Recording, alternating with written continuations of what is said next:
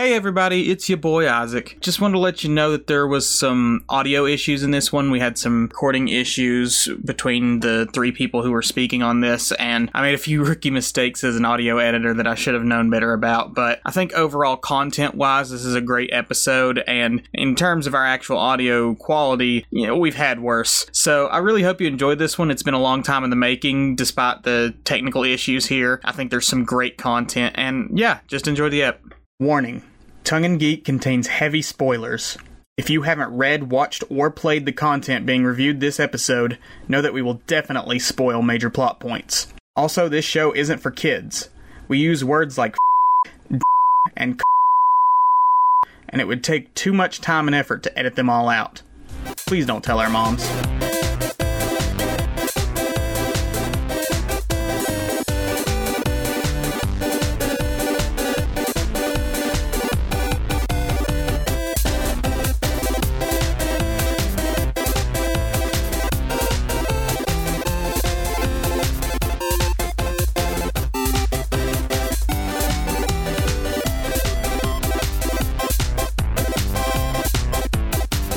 Welcome, lovely listeners, to Tongue in Geek, where two more white folks on the internet give their unsolicited opinions on all things geeky. I'm inspirational author and international phenomenon Isaac, and unfortunately, Tyler discovered that he is the chosen one, and had to go save the world with Draco Malfoy, Naruto, Spock, and Shadow the Hedgehog. A lot of sexual tension in that group. Anyway, I've once again asked his darling wife, Erica, to step in for him in his absence. Say hi, Erica.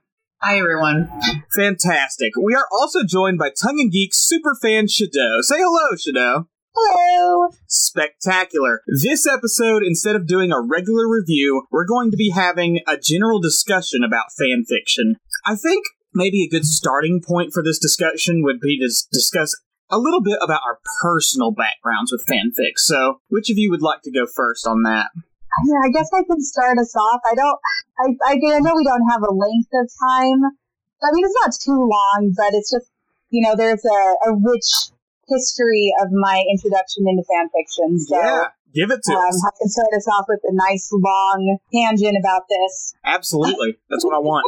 Alright, so I was talking to Erica about this the other day, but I didn't even know that, fan fiction was a thing when I first started writing it. Oh, preaching to the choir, sister. Preaching to the choir.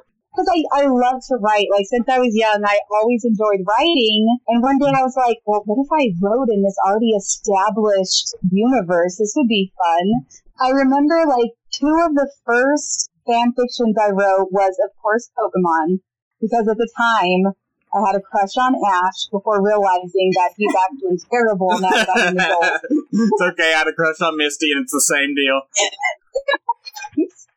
And then I had a crush on Brock to fully round it out, but I didn't. See, at least Brock was a semi-competent cook, so he had at least took care of his family. He took care of his family, so he had some redeeming qualities.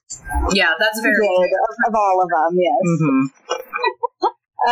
So yes, that was one of the first ones I remember, and then this TV series that almost no one has heard of, called Cubics, Robots for Everyone. Oh fuck! I think I remember what you're talking about. It was so short-lived. I think I was trying to remember if it had 1 or 2 seasons, but it was so briefly on the air, and that was another fan fiction that I had wrote. Because I loved that environment and the robots and the action. Those are pulling back from that memory. This was between 1997 is when Pokemon came out, and then 2001 is when Cubics came out. Okay, this was not the thing I was thinking of, but I'm loving the terrible CGI that is used for it. It is so bad. It is so bad. I don't know why. I literally have a blanket that I made for this TV series. I drew the robots onto this blanket, and I still have it to this day. This is how hard I stand for this Cubics show. Hell yeah. That's so cute. I remember I had to look it up when you told me about it. It looked vaguely familiar, but yeah, it was, I don't think, a huge thing. No, it really, I don't think it was popular. As I said, I don't know how many seasons it got. Probably only one. And it was during like that like when things were amazing, when you wake up at like 6 o'clock in the morning on a Saturday and it was just all cartoons for hours. The best time ever. That was where I discovered Cubix. Childhood. So that was when you started writing it. Tell us a bit more about how you moved into learning about fan fiction as like a broader thing that already exists. I was trying to remember exactly how I found this out. And I can't remember the name of this website that I used. And I don't even remember how I found this website, but it was mostly for people writing their own like creative stories, but then like mixed in between there were fan fiction stories, and I was like, whoa, other people do this too? I wish I could remember the name of that website. Like, I've been trying to rack my brain to remember this, but I haven't. But I do remember that one of the like first fan fictions that I had read was for the TV show Heroes, because I had really liked Siler, which makes sense later on because it was Zachary Quinto that I actually liked, who later became Spock. So it all came full circle for me. But I remember wanting to read stories involving him, and so that was like kind of my first foray into that. And then there was a website called FanLib. It again was very short-lived, but this site was amazing. They had like contests where people would submit like fan fiction stories and you could win prizes, you could collaborate with other people. And it was like super fun. It got bought out, and whoever bought it out just like closed it and didn't do anything with it. Those early days of the internet were so wild and free. Like when corporations didn't have everything under their control. It's just this landscape of people with intense, weird passions putting all this labor into creating like spaces for people to share those passions. Yeah, and I think like it ended up kind of getting, I guess, I don't know if they bought it to close it down specifically because they're like, oh, this is other people's works of art. Like you can't like give out prizes and stuff for this. So I don't know if it was some like copyright thing caused it to close down. But yeah, that was a good time when people weren't so crazy. I mean, I understand like wanting to protect something you created, but I also would understand like people love my creation so much that they want to play in it. I'm like, do it.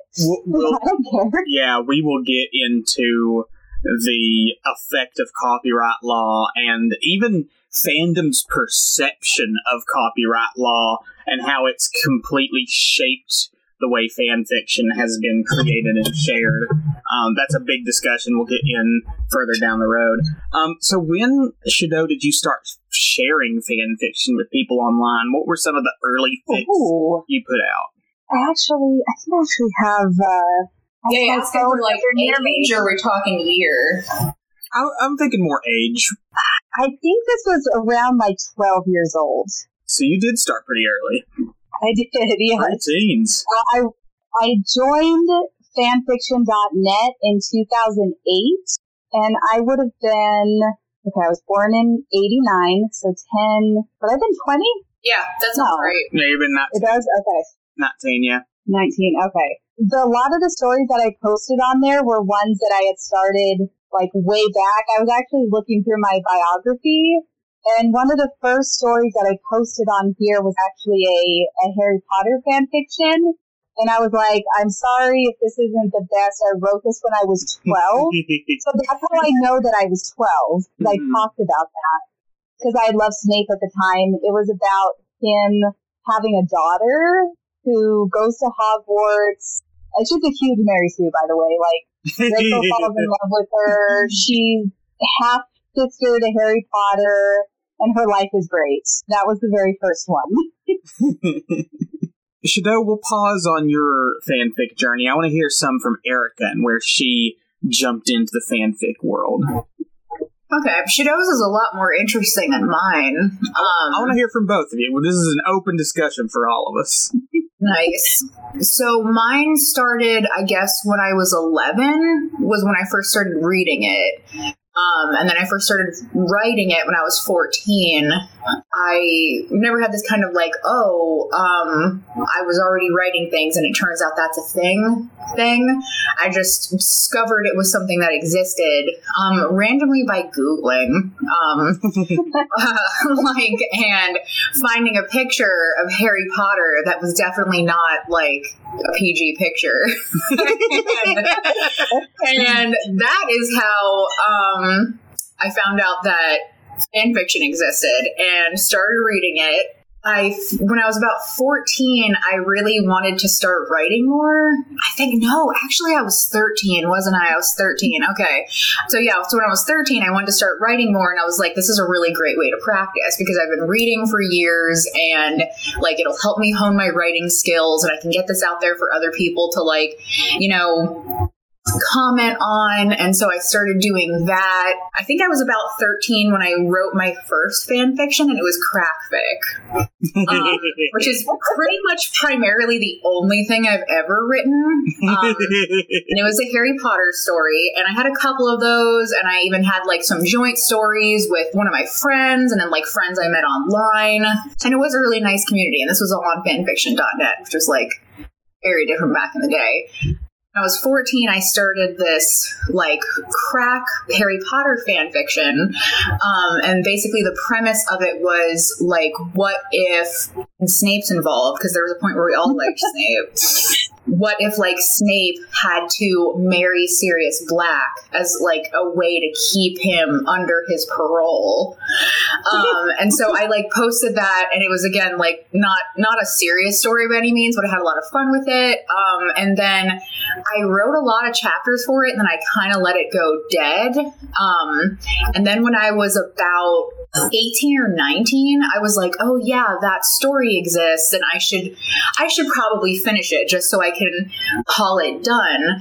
And then as I was finishing it and posting the chapters, and you really get to see how my writing style changed from age 14 to 19, fanfiction.net had recently instituted this thing where people could reply to your comments, and that hadn't been a feature previously. So people could leave you like flames, as they called them, like when they were hating on you, or people could leave you like nice comments, and like you had no way to respond or say anything.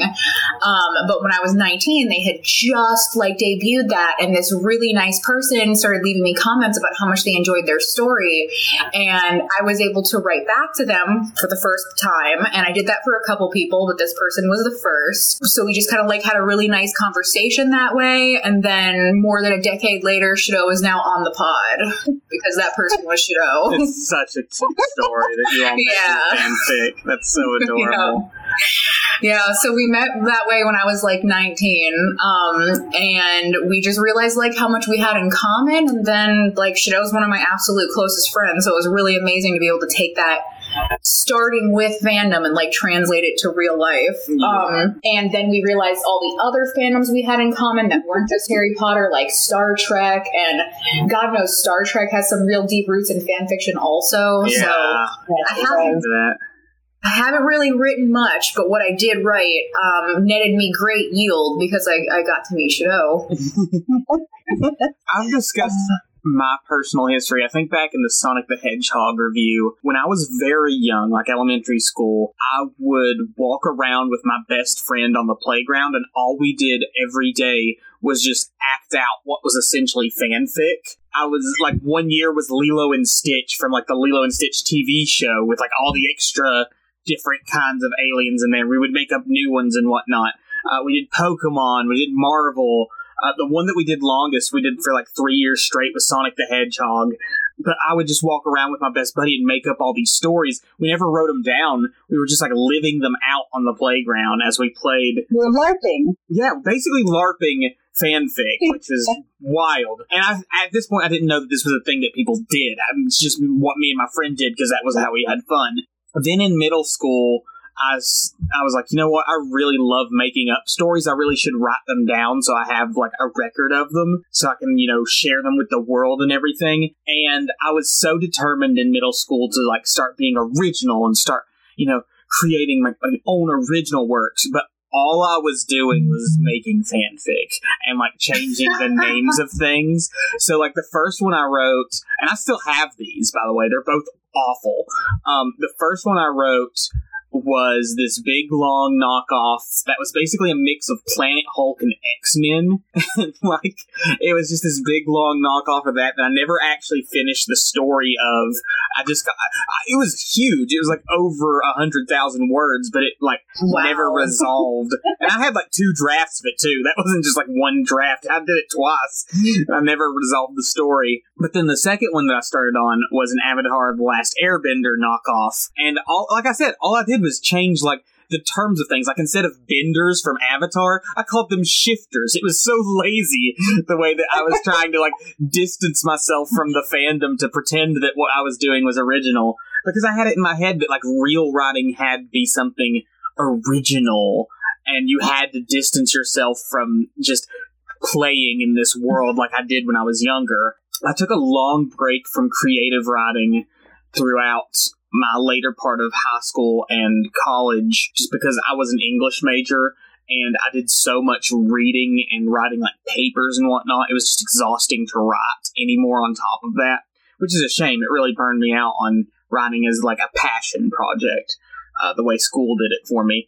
But once I got out of college back in 2020 when the pandemic hit, I picked fanfiction back up because I was like, you know what? I'm never going to publish this. I might not even post it online, but I'm stuck in the house. I have nothing to do. I've been playing these video games over and over. I'm going to start writing about these video games because I love them and the stories are great and the characters are great and I want to start doing something with them. So I started first with Persona 5 Years Later, which was a future fanfic of Persona 5. I wrote maybe 7 or 8 chapters of it. And then I kind of was like, I'm bored. I'm going to move over to something else. I did Mass Affection, credit to Erica there on the name, which was a short-lived Mass Effect fanfic of Garrus, Shepard, and Tali in like a triad. Got through the sex scene, and then I had like this big story planned out, and I'm like, I did the sex scene. I think I'm actually done. So I dropped that one, as you do. But then like later, Persona was sort of nagging in my mind again. I'm like, let's pick that one up, see if it becomes something. So cut to like early 2022, I finished Persona 5 Years Later at 200,000 plus words. And I'm like, oh, I did something. I've got all these people like commenting on this on Archive of Our Own and everything, and like I've created a story people like. Other people are making spin-offs of this now, their own fanfic of my fanfic. Like, fanfic is cool. So as far as actually getting into the fanfic community and sort of like engaging with others, I'm very new to this. That's so interesting. We all have such different backgrounds. Yeah, because I've done it forever, but just I never really accepted it. And I'm kind of glad I didn't, because my early shit was really bad. I'm really glad it's not like out there in the ether. Yeah. I think it's really interesting how you and Shido both came at it from a kind of place where it's like you had ideas and you had creativity and you wanted to share it, whereas like mine came from like the whole reason I was Googling Harry Potter that day was not to find risky pictures of him. It's because the Harry Potter movies were not finished yet. The books were not finished yet, and I wanted to see like more info. And I remember in like, I guess it would have been like 2004 or something, like looking up Pirates of the Caribbean fan fiction because there weren't sequels yet. Mm-hmm. And I wanted to see like what do other people think. I've always wanted to see what other people think. Yeah. And I'm just like, Yeah. I have ideas, but I don't know that I'll get them out unless it's for humor.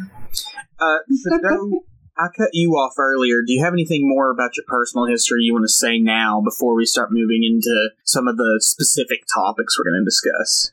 A lot of what I wrote down we'll probably discuss like later on. So I don't think there's anything too particular that I need to talk about now, because I'm sure I'll be able to bring it up later. So yeah, I think we're good to move on.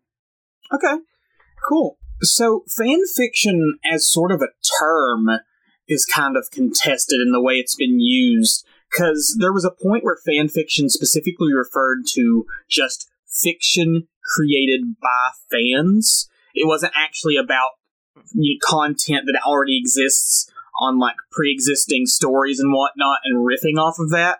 It was more like these booklets and stuff that amateur writers who were fans of larger franchises would write and then share their own works. So it's interesting how fan fiction as a concept has sort of evolved. I've read some articles and books and stuff on fan fiction and sort of its history just to prepare for this one, because this has been like a long time coming. Me and Erica have discussed it for a while. I've got a definition of fan fiction from Ron Hogan that I want to share because it's a really cool idea, and I think it captures the idea perfectly. Ron Hogan said, "It can start when we treat the stories we grow up with not just as text to be read or movies or programs to be watched, but as toys with which we can play." And I think that's a great understanding of fan fiction. It's not just us seeing a pre-existing story and engaging with it as just a narrative. It's like looking at that and reshaping it and molding it and playing with it in our own ways. It really ties into what we were talking about before about it being like a training ground for writers, because you get to experiment with different writing styles and different techniques and like a different, developing your voice and building a community of having readers or people in real life who support you. And you get to do that in a very safe initial way by, like you said, just playing with you don't have to worry so much about character building and some of the world building and doing that heavy lift. Yeah, because the characters already exist. The world already exists. You get to put your own spin on it. You don't have to create something from scratch. You can take what's there and reshape it to your own liking. Yep. And just to answer that ultimate question of what if? Yes. What if this happened? Yeah, all fanfic is just based on that one question. What if? Mm-hmm. It's the best question. And usually the answer is, what if it horny? Yeah. Most of the time, yes. Yeah, there is definitely a long-running history of sexuality tied to fanfic that is fascinating. I will say it's really cool with fanfic how, and this is what I really love and also kind of don't like about it as a writer of fanfic, there's an awaiting audience. There's already people out there who want more of the content that exists, of the same fandoms that you're a fan of. They want to see more of it. They want to read more stuff. So they're waiting for you to just put it out there. But on the flip side, it limits the audience that you have to those familiar and fond with the source material. Because I have, on numerous occasions, I've sat down and I'm writing something, I'm like, damn, this is good. I really wish I could show it to Erica, but she doesn't give a shit about Persona.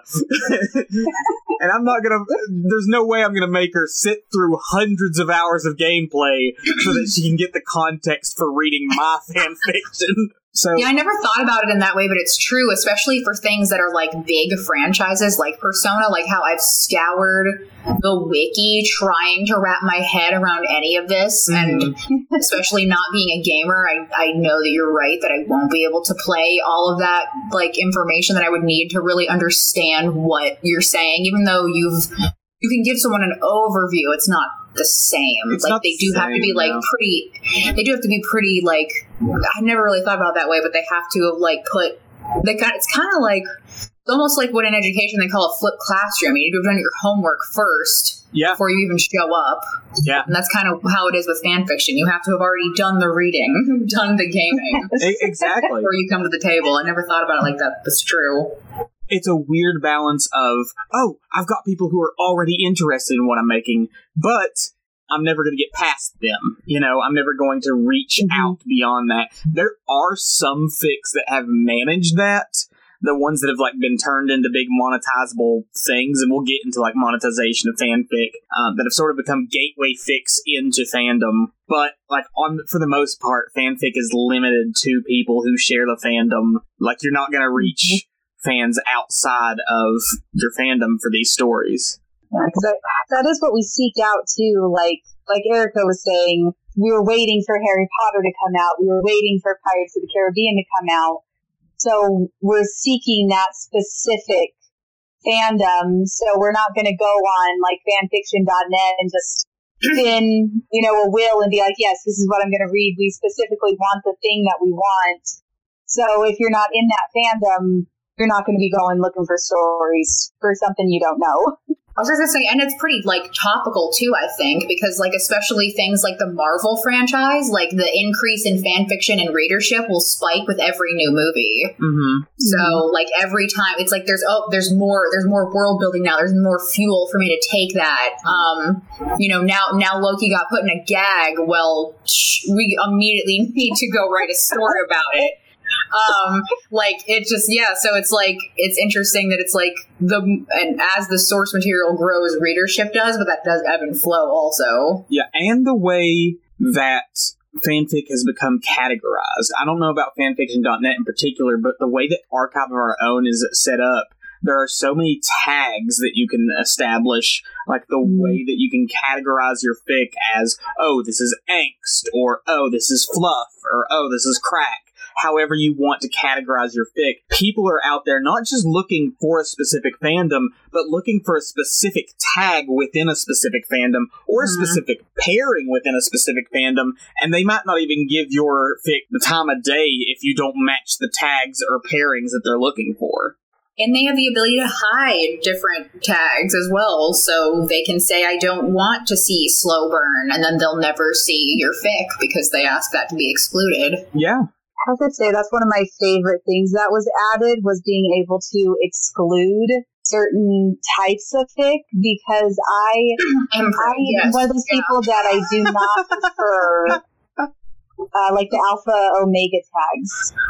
Thank you, Supernatural, for just infiltrating the entirety of fandom. Yes, no, same. Just I don't want this, and every other story is that alpha omega or alternate universe. Which, if it's alternate in that something different happened, then I'm okay with that. But I'm not into Sam and Dean own a coffee shop. That's not for me. If there's someone out there who likes it, but the fact that they've created this to be I'm not into that, I can look for what I specifically want, was very exciting when I saw that they added that too. I'm pretty sure it's on Fanfic and AO3. Oh, that's cool. I wonder about Wattpad, because that's those are the top three. Yeah. There's Archive of Our Own, Fanfiction.net, and Wattpad. A question I wanted to propose, and this is a great jumping point for Shadow, the sort of pull and push between matching the canon or getting elements of the canon right and telling your own story or changing the elements you want in fan fiction. Because there are some fanfics out there that go so hard at completely getting all of the details correct in the canon, making sure that everything's right. This is a continuation of the story or an extension of it. And then there are some that say, fuck the canon. I'm going to tell my own story. These characters are going to be barely recognizable from what you know in the canon. This is a completely different thing with my own story. And it's the faintest recognition of the elements that you know from the canon. So that's sort of this weird push and pull that comes in fanfic. You've got both extremes, and then you've got people in the middle who are sort of transforming the stories to match their own interests. Mm-hmm. That is kind of how it is, and I can, you can kind of understand that to an extent, because they want to play in that universe, but they kind of want to do it their own way. Mm-hmm. So they're this is how I'm going to make the characters, this is how I'm going to make the story, because I like these people, I like this universe, but I want to do it my way. Yeah, and some people want to fix canon. There's elements of canon they don't like. It's I don't like this story element, or I don't like this happening, or I don't like this pairing, and they're fuck that, we're gonna fix it. Yep. Yeah, how we get fix-it stories for sad books and movies. A lot of fixing sad endings. Mm-hmm. So Shadow, you seem to sort of be on the preference of you don't like it when it distances itself too much from the source material, when it goes full on coffee shop or whatever it does. You sort of like stories that are a little more trying to match the canon. Yeah, and it doesn't have to be specifically matched. It's mostly just when they take them out of the universe. Like, or when now they met in college instead of meeting here, or they met as kids and they were childhood friends. So I'd like it to be pretty close, but if there's like a canon divergence where, again, this character doesn't die, so now they're in there, that is like, it does change the story, but it's still, everything's still happening the same way that it did, except for that character is alive now. So like up to a point, you like the story Yes. to diverge at a point instead of being completely altered. Yes. Okay, how about you, Erica? How you feel on it? I feel like I feel mostly the same as Shadow does. I feel like I've gotten a little less stringent about it in years past, just because I feel like a lot of the way that I read fic is not through, I don't think I've often sat down and gone to Archive of Our Own and just searched for something. I have an account, and I don't even really bookmark things or read things through my account. I mostly used it to like Mass Affection that Isaac wrote and other stuff like that. I mostly find things through rec lists that other people will put together. Like, because I have a pretty good group of people like within my fandom, so I trust them and the things that they've written, and I have like a couple Discord communities and things like that. And then I also sometimes people will just like chatting about it and say, oh, well, you like this one, what about this one? So anyway, my point is I don't often go out and search for it, so I'm not usually looking for specific things. And there have been times where people I've trusted have been like, hey, listen, this one is alternate universe and it really shouldn't make sense that this is good, but it actually is. Give it a try. And I've read it and I'm like, they're 100% right. Like, that was fantastic. I read this one really notable fan fiction where it took the Avengers, but it wasn't in any way supernatural. There were like no demigods, like Thor didn't have power, and it reimagined it into the zombie apocalypse. And it works so well. They're all just regular, normal mortals in the zombie apocalypse. And on the surface level, it's like, that sounds so cliche and stupid. But the writer's so good that they made it work. So I feel like stories like that have allowed me to like be like, okay, yeah, but like Shadow, I'm more interested in like, oh, okay, well, what would have happened if they had done this? Or what would have happened if they didn't do that? Or what would have happened if like Lucius Malfoy had showed up when Harry was a baby and picked him up from the Dursleys instead of Hagrid? Like, just like there's so many opportunities that already exist in the fandom to see how things could evolve that I mostly like that, but I have been proven wrong a couple times where I'm just like, oh, these guys do own a coffee shop and it's actually interesting. I like it. And there's good character building. Yeah. I will say with AU, it's fascinating how far people are willing to push sort of away from the canon before they sort of realize that, like, hey, I've created my own original story here. Like, this is only connected in name only at this point, and the vague archetypes that like I used to establish this, I can create my own stories out of that. Like, that's how we got things like 50 Shades of Grey and whatnot. They originally started as like Twilight fan fiction, but it was so pushed beyond the limits of the original context that the writer was like, I can just make this into its own story and monetize it as like my own original thing. It is very much like, I wouldn't say she pushed it that far. It's just a very simple AU of what if like Edward were a rich guy. But that is what Snow Queen's ice dragon, aka E.L. James, did do. That is her moniker. And then wildly Stephanie Meyer just doesn't know enough about copyright to be able to do anything about it. Well, she was just like, it's fine. Yeah, I mean, there is like a murky gray area, but people have been fined. People have been forced to take their fan fiction down. Like, people have like published books that have then had to be like taken back, especially self-publishing. Joanne Rowling is like the queen of that. There was a period, a dark age sort of for fan fiction, I think in the early thousands, where corporations would just tear down entire like fanfic sites. Huge archives of fanfics were just lost, completely gone.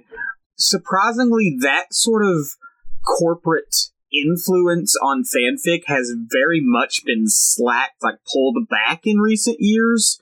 Like in other terms, like in other areas where like people may create, if they extend fanfic into like fan products, like fan art or even fan movies and such, there may be more pushback. But in terms of the fan fiction itself, that sort of has like slackened to where the corporations are much more lax about it.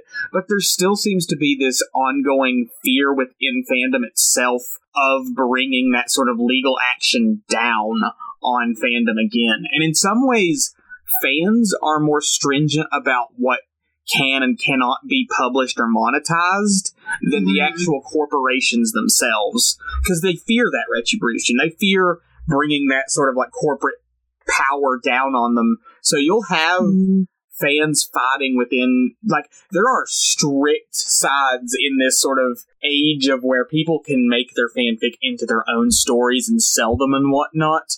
And then there are other people who are like, you can't do that. You're going to tear down the communities that we've built. And also you're sort of monetizing on a story that was created with the help of fellow fans. This wasn't born just from your mind. This was born from collaboration and feedback in the comment sections and whatnot. Yeah, the monetization of fanfic and the sort of weird impact of copyright law is this huge ongoing thing that's gone back and forth in all sorts of ways throughout fanfic's history.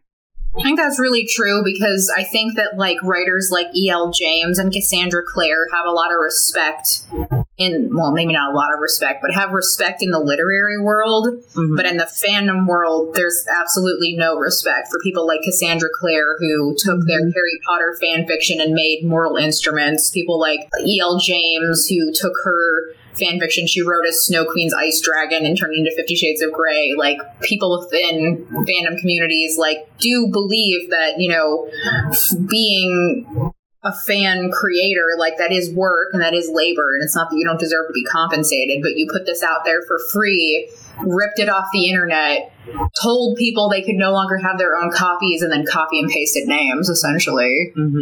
There's a lot of justifiable disrespect. I was just at Barnes and Noble. I swear I saw a brand new book by Cassandra Clare that's still in the Mortal Instruments series, and it's you literally can't come up with your own ideas. You have to keep just writing in the same exact universe because this is all you have. She's never tried to branch out. No, and do, she hasn't. Work. And they were bestsellers, and she got a film and TV franchise out of it. So I guess she has no incentive to do that. I don't think I haven't read anything by Rainbow Rowell, but I don't feel like there's as much of that hate for Rainbow Rowell, although there may be some, because her protagonists, are pretty blatant, with her books Fangirl and Carry On. Those are her big ones, where her writers will write fan fiction series. But she has a book, Carry On, that's just basically taking the Harry Potter universe and then adds, queer elements to it. Do you all remember Kindle Worlds from Amazon? Kind of. That sounds so familiar. Okay, so back in 2013, Amazon released this publishing service called Kindle Worlds, and the purpose of it was to create a commercial venue for fan fiction. Yeah, okay. Basically, you would publish fan fiction stories to this service, and you would get up to 35% of the net sales for stories of 10,000 words or more, or 20% for anything below that. So you had to, basically you had this huge corporation monetizing on fan fiction and turning fanfic writers into pseudo-legit writers, but also profiting off of theirs by, being hey, we're going to take a big chunk of your profits out of this because what you write isn't original enough for you to get all the profits on it. So, yeah. Monetization has been such a weird facet of the fanfic community, because I'm of the mind that copyright, as it currently is extremely limiting to storytelling as a cultural facet of the human experience. Copyright is so narrowing of only these people have these rights to tell these stories, when throughout all of history, storytelling has literally been passing on characters and stories back and forth between different people and cultures.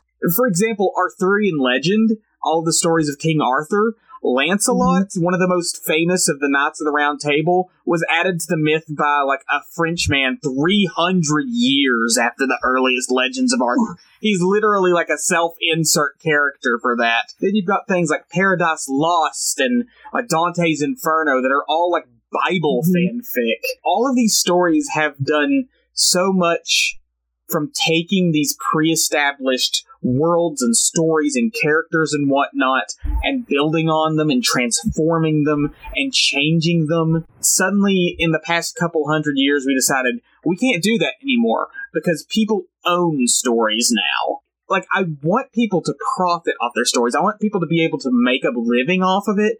But the way that copyright works in the modern age, it's not for individuals to profit. It's for multi-billion-dollar corporations to profit off of stories. Yeah, and it, like, when you really think about it, everything is technically a fan fiction. Like, yes, just with Guardians of the Galaxy coming out, that is just James Gunn's fan fiction of the Marvel comics. Yes, absolutely.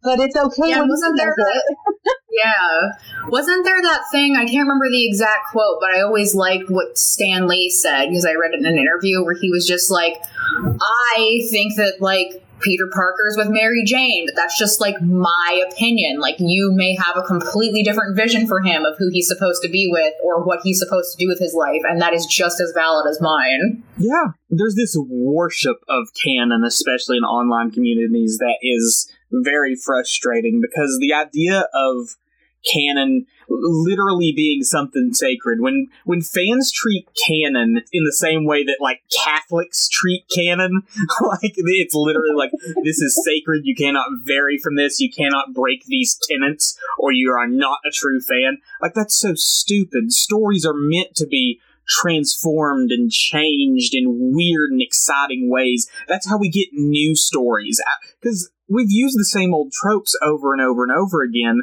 The only thing that varies is in the telling. So, like, the fact that we have limited who can tell what stories so much in our modern era of everything has to be monetized, it really pisses me off. Because in my ideal world, fanfic would just be fiction. Every story would just be open for more people to create more stories. Mm-hmm. I think it's cool how, I don't know what the word is, if it's like some of this stuff is intersectional or what we would call it, but I think it's so interesting how how we have tropes and that's something that you can see across like fandom. Mm-hmm. And I think that's really neat because it really shows how fan fiction has been around like for literal decades. And so much of like what we think of in modern fan fiction we owe to Star Trek. Absolutely. So, like, the fact that it's Star Trek just makes me so happy because, like, it was the 1960s. People didn't have the internet. They had fanzines. Like, they didn't have queer representation. Like, they didn't have, like, pretty much anything. And they were still able to share their work, self-publish, circulate them within, like, fan communities, like, connect with other people, share their love of a show, develop a fandom, like, develop a network. They really invented pretty much everything. Like, they invented Mary Sue's. That literally comes from a fan fiction story called A Trekkie's Tale from 1974. They invented Slash in the 70s. Like, they invented Fix-It. They invented alternate universes. They even invented Fuck or Die, which is literally just canonical Star Trek, which would be when Spock goes through Pon farr. So, like pretty much everything you can think of. It's just so cool to see how it had those roots, like, pre-internet, yet we still see those things across, you know, the entirety of, like, fandom. Like, things like crossovers, things like alternate universe, things like Hurt Comfort, like Kid Fic, Slow Burn, Enemies to Lovers. It's just really cool to see how that you like, and that's how we're able to have, like, a robust tagging system that wouldn't have been possible back in the early internet, let alone before we were even doing this digitally. It's just really cool to see how those different influences can be seen across other fandoms over the years. And also how the fandom as we know it, it would not be the way it is, obviously, without technology, but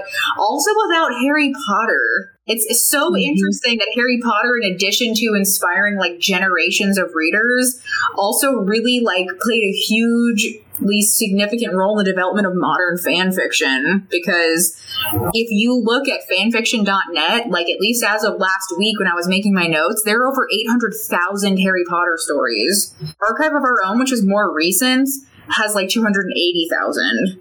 That's not even like counting things like the fan art that I encountered or like the fan videos that exist on YouTube or all the other different things that people are doing now, like Podfix. And it's just crazy to see like how that kind of like became its own subculture. Yeah. Fanfiction's history is fascinating because probably the earliest form of fanfiction as we sort of think of it today would be with like Sherlock Holmes, because there were fans that would like write into the author and tell him like what they loved about his stories, what they hated about his stories. They would propose their own variations on the stories and whatnot. But like you said, with Star Trek, there was this movement with Star Trek from where fanfiction was all about literature into fanfiction being about mass media, which created this division between the canon being like now in television format, and the fan content, which was all being done still in the form of prose. So there was now this divide between what the fandom was fixated on and the creations of the fandom, because the fans couldn't afford to create on the same scale as like Star Trek. They couldn't make their own television series, but they could start writing fanfic. Like you said, so many of the tropes that we know today started with Star Trek.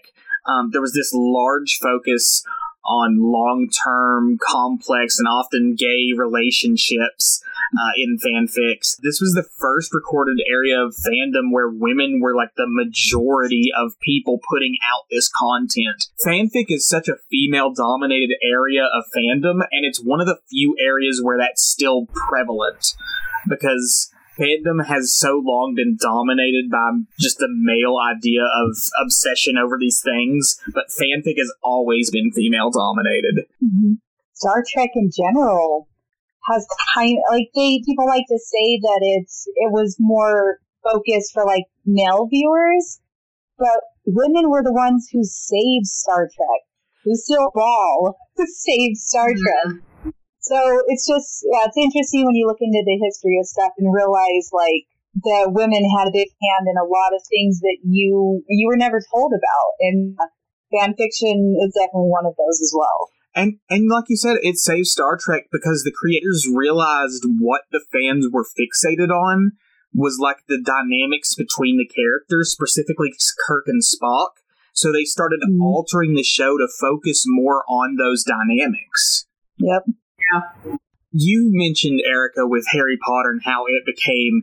Harry Potter was what I would say probably was the first mega fandom. Like this sudden burst. The internet had come out. Like there were other fandoms like Twin Peaks and X-Files, early internet fandom stuff where people were starting to put their fanfics online. They were starting to do things, but it was still very proto-internet age where there weren't huge sites for these sort of things yet. Fanfiction.net was actually originally an X-Files site. Yeah. But with Harry Potter, the internet had become established enough to where enough people were using it that we could start spreading these sort of ideas like wildfire. So it went from like a few hundred or a few thousand people writing fan fiction to hundreds of thousands of fics and dozens of archive sites and fandoms that were big enough to influence mass culture and entertainment industries on their own. Like the popularity of Harry Potter created this explosion of young adult fiction because people were like, not only is Harry Potter successful, but people love making stories about young adult fiction like this. We need to start monetizing on this by creating our own stories, or heck, some of those fan writers went on to create their own stories. It also started these massive ship wars. Like, this was when shipping really hit the scene as, like, my pairing versus your pairing, which also comes with sort of discussions of underage sexuality, because most of the characters in Harry Potter are children. Harry Potter sort of started establishing the ways that fanfic functions in an internet age. Yeah, it absolutely did. Yeah, that's... I think it also Harry probably... sorry, should have... Go ahead, Erica. I was just going to say, I think if, like, you think about it, it probably spawned a lot of people reading fanfiction in general, because it just got more people reading.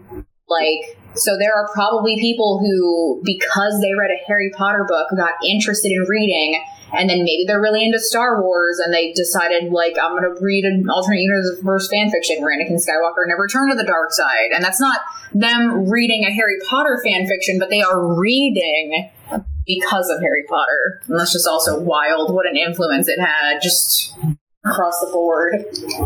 Yeah, and I was just mostly going to comment that, like, yeah, Harry Potter really, I feel like, changed a lot of things. Like, yeah, made reading popular, like, more than I'd ever seen, like, people reading, and people of all ages reading. Everybody was just so involved in this universe, and I remember, like, discovering Harry Potter fan fiction, and then hearing, of course, that Joanne didn't really approve of fan fiction, and she really didn't approve of, how would I say it, mature fan fiction. That she was very against that. And yeah, it's just like, once it becomes the fans, something the fans want to do, like, you don't really have a big say in how they want to be involved in your stories.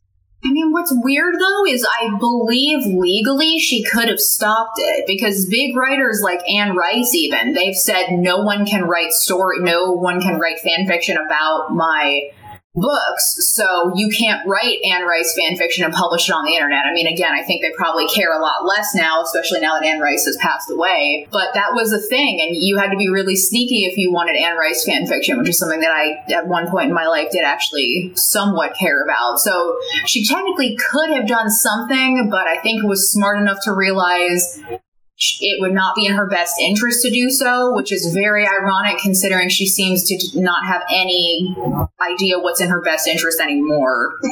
So, yeah, but she's also made jokes and said, like, if I had only had Harry playing with a different wand, think about how much more money I could have made. She's the most financially successful author of all time. How much more money does she want? Mm-hmm. She needs it all. All of it. Harry Potter established this sort of way that internet fandom interacts now, specifically with fan fiction.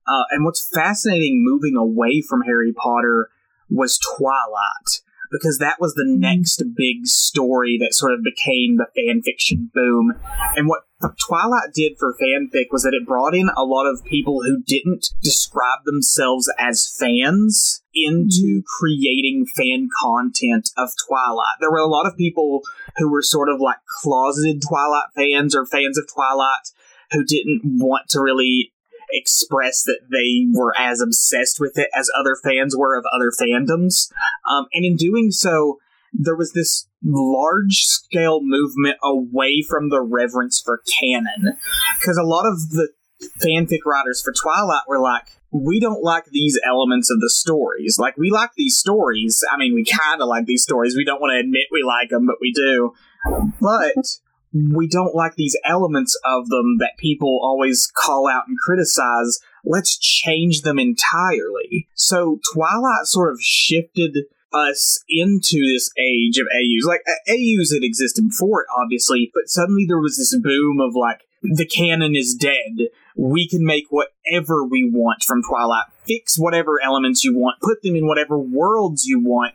Change every facet of the story to be whatever you want it to be. And we got this new age where, like, non-fans, or people who at least describe themselves as non-fans, we're creating fan content in a way where it's suddenly not about the love of the source material. It's about getting inspired by the source material to create your own stuff, sometimes out of spite for the original material. Yeah, I feel like you have such see that with Twilight.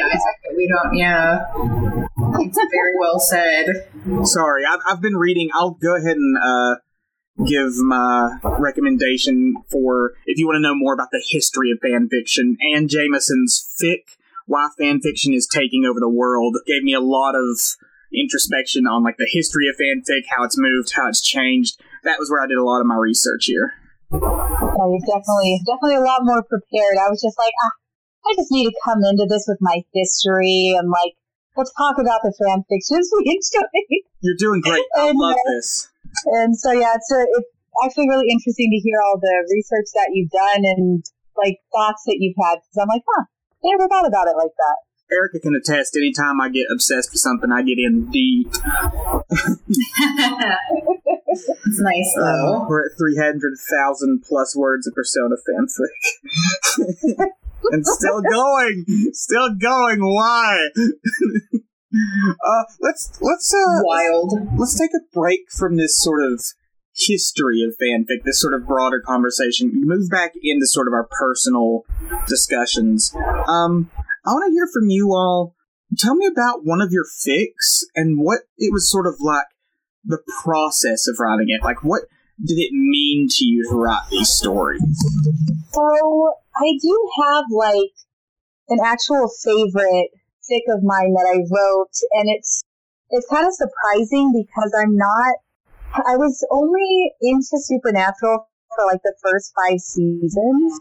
I kind of fell away from it because after the 5th season, I just could not get into it anymore, and then I just stopped overall.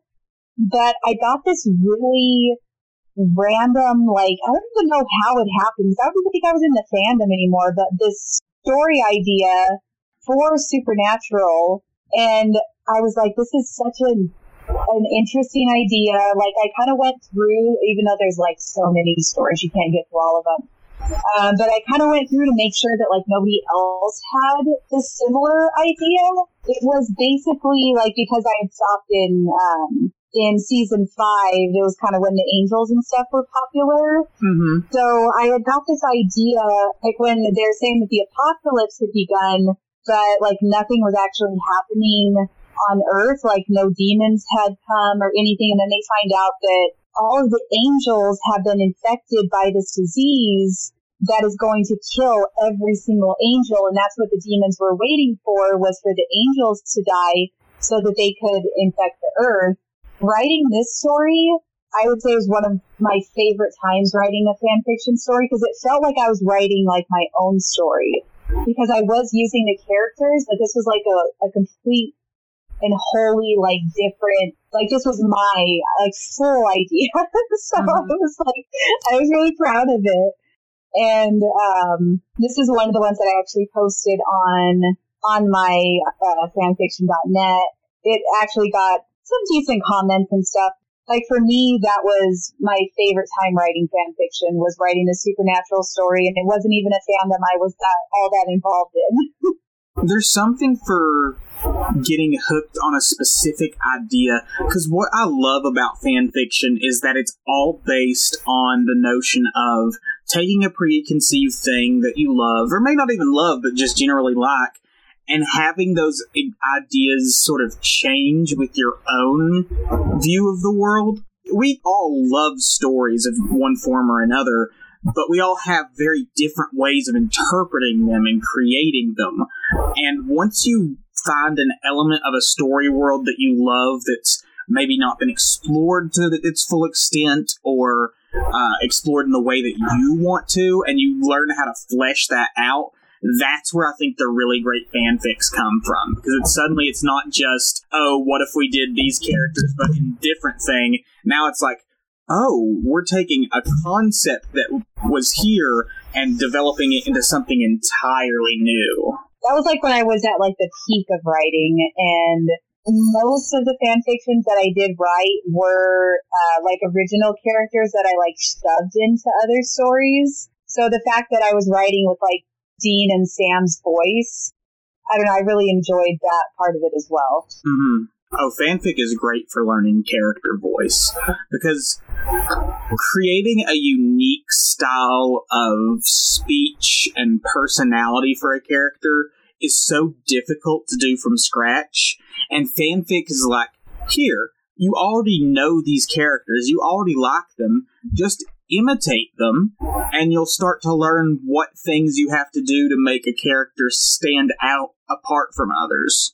Mm-hmm. I don't have anything insightful to add, but I agree.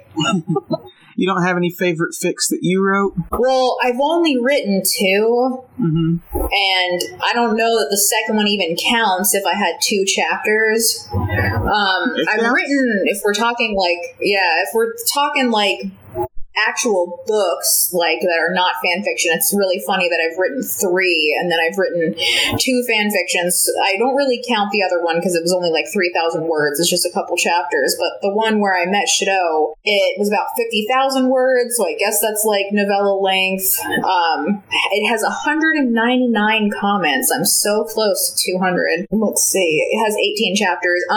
What I really enjoyed most about writing it was just I love that sensation where you're so fully immersed in a story and you have so many ideas and you keep jotting them down, and you're just like when I've written like my books, when you're brainstorming things and then things just come to you, like you have to wake up in the middle of the night and write something down because you're just like, oh yeah, I love that.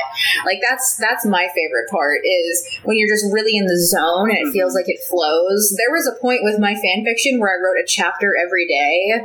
Yeah. And it just felt so good to be like, I have so much like that, all these like jokes and all these like things like that I want to add to this like parody, and it's just all like just flowing from my fingertips that I can just bang this out. And it was just really fun. I have a lot of fond memories of writing it because I wrote it mostly over the summer, again when I was like 14, and it was just really nice to be able to like have a little notebook where I would scribble down the things as they would occur to me, and then putting the chapters up, and then people being like, oh, the chapter's here, and like, oh, I would have done this, or like, oh, maybe next time you can do that, or oh, I really loved this part was hilarious. Like, they're just fun. There's just a lot of fun. It's a good headspace to be in. That's a great point on 2 fronts. I love when you catch the muse and you can just, like, the words just flow from you.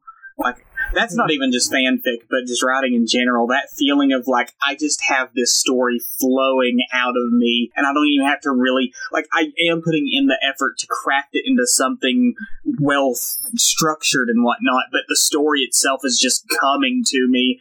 That is such a perfect feeling. But also what you mentioned about engagement, Erica, because fanfiction is fascinating in that a lot of the time, not always, but most of the time, I would say, it's released periodically, however often the writer wants to release a new chapter, especially in longer form ones.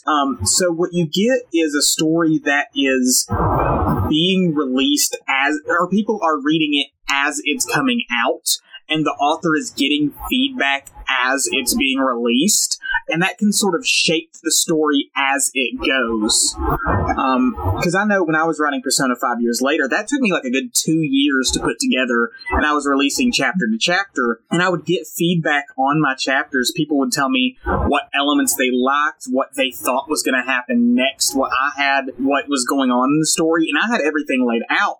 But there were moments where I would read a comment, look at it, and think, actually, that's a lot better than what I had planned. I'm stealing that. Yeah. Which is why fanfiction writing is almost this sort of collaborative experience between all of the people engaged. It's not just a single person sitting down to write something. It's a fandom sort of coming together to share in their love for something. And as you release it in pieces, you get that feedback from people, and you're like, I like that idea that they have, or maybe I can tweak this to match this thing that everybody's thinking is going to happen. You can sort of put parts together as you realize what works and what doesn't. Yeah, that is really true. I will say what I've really enjoyed about fan fiction is finding elements in the original canon that I felt were not fully utilized. Because One of the Persona fanfics I wrote was called Golden Gay Panic. It's about a 41,000 word fic, and it's a coming out story. And for brief context on the world of the Persona franchise, all of the Persona games are based in this world where all of humanity's thoughts, our collective unconscious, basically, it exists. It's like another world that you can go into. So all of your darkest fears, all of your deepest desires, all of these things are real, tangible things that exist in another world, and people can learn to control these things, get power from them. And I saw this as this beautiful way to sort of explore how people suppress their sexuality, how our sexuality can sort of like change the way that we see each other and ourselves. That was not fully explored in the game's canon. I was like, I really want to get into not just, oh, I want these two characters to be gay. I really want to get into this idea of like, what impact does that have on each other? And by the time I finished writing this story, I had this sort of revelation of like, this is what I wanted to tell the younger version of myself who was still in the closet, even to himself. Like, this is a story that I wanted 16-year-old Isaac needed to hear this story. 16-year-old Isaac needed to hear the messages that I was putting out here. It was this revelation of, like, through a fan fiction of a video game, I have learned something deep and important about myself and got a level of resolution I never expected in writing fanfic. Yeah, I could see that. Like, I was raised more, like, religious growing up. Mm-hmm. And it was a religion where it wasn't okay to be gay. I remember when I first started getting into fan fiction, like, I stuck with the hetero pairings because that's just what I knew. Mm-hmm. I remember stumbling on one that it was very short, but it was... Surprisingly, it was a story it was a Yu-Gi-Oh! Fan fiction, and it was a pairing, I can't remember what this pairing is called. It might be puzzle shipping, but it's where it's like Yugi and then Yami Yugi, and they were a couple. Yes, yeah, Pharaoh and Tim, and then like little Yugi were together. And I remember reading it and thinking, this is interesting. This isn't something that I'd ever really thought about before. And then I remember like feeling like my whole entire world had just expanded because I'm like, look at all these pairings that can exist now. Like, it doesn't just have to be a man and a woman. It can be a man and a man and a woman. And even these days, it can be a throuple. It can, like, for me, fan fiction opened my eyes to a different way of thinking.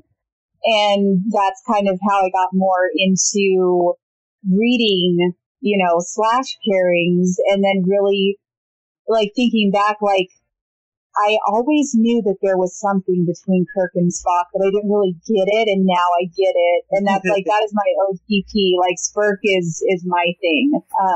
So yeah, that's interesting. All the different ways that you can broaden your horizons, and fan fiction is one of those things. You got anything to add there, Erica?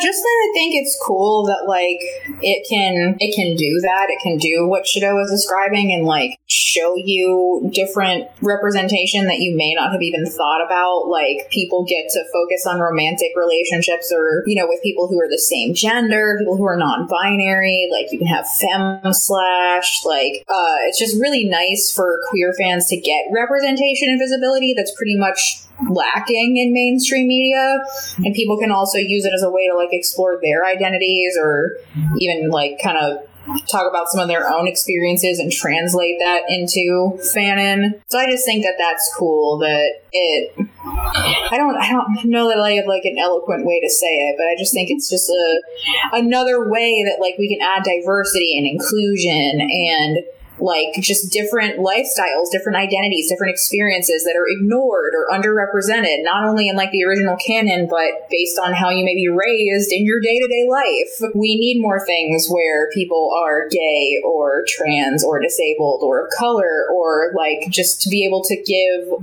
talk about mental health or trauma or recovery, like, sensitive issues. And, like, again, just, like, it's cool to be able to get that through fan fiction. Yeah, I think there's this common conception that's sort of correct and sort of not of fanfiction as this super obsessive, super like sexual, fetish driven, self-inserty schlock.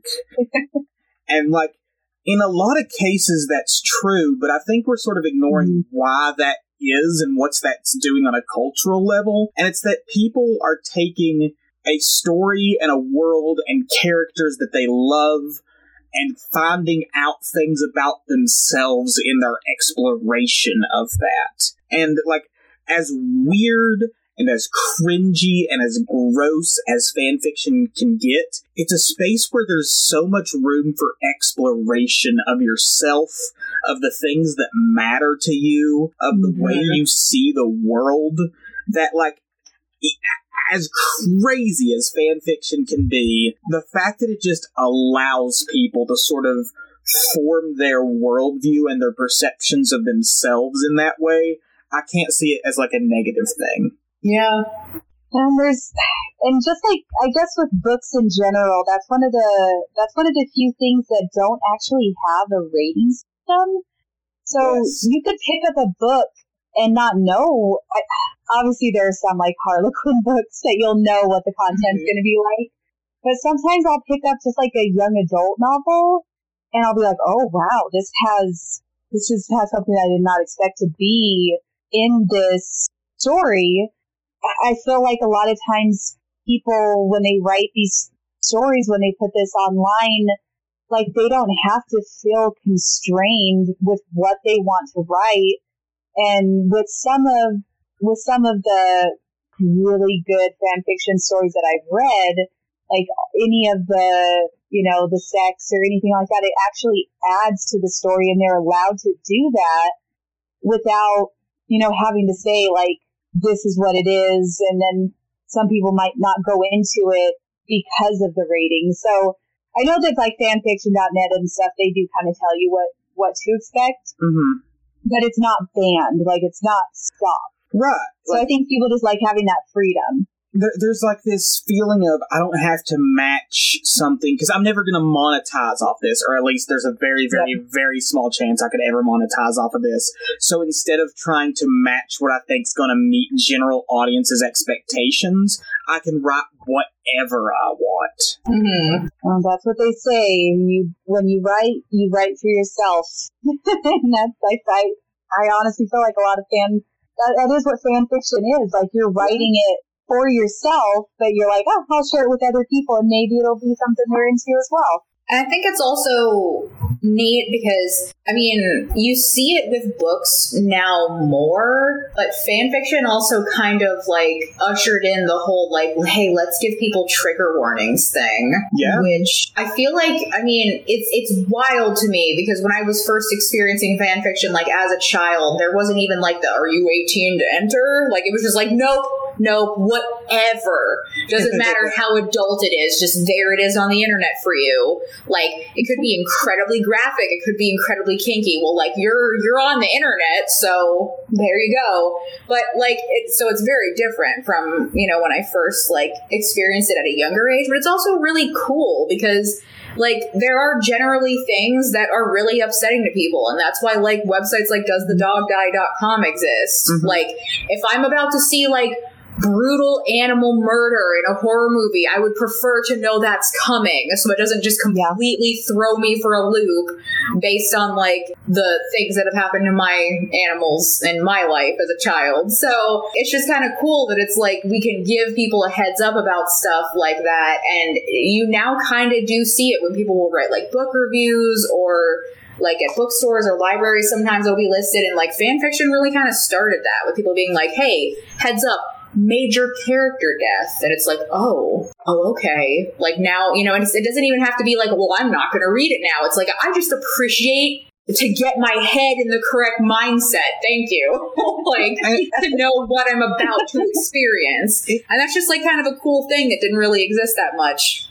It's really interesting because it shows a concern from authors towards their audience beyond just people who are appraising your work or giving you fame and recognition for your work. There's like a level of care that the author is taking on their audience. It's like, it's not just, I want you to love what I've written. It's, I want to make sure that you are going to be okay with what I've written, because I wrote it for me and I'm sharing it with you, and I want to make sure that I'm not going to hurt you with what I've made. Mm-hmm. And in some ways that's really, like you said, that's really great. I love that level of sort of care that it shows and this sort of community building.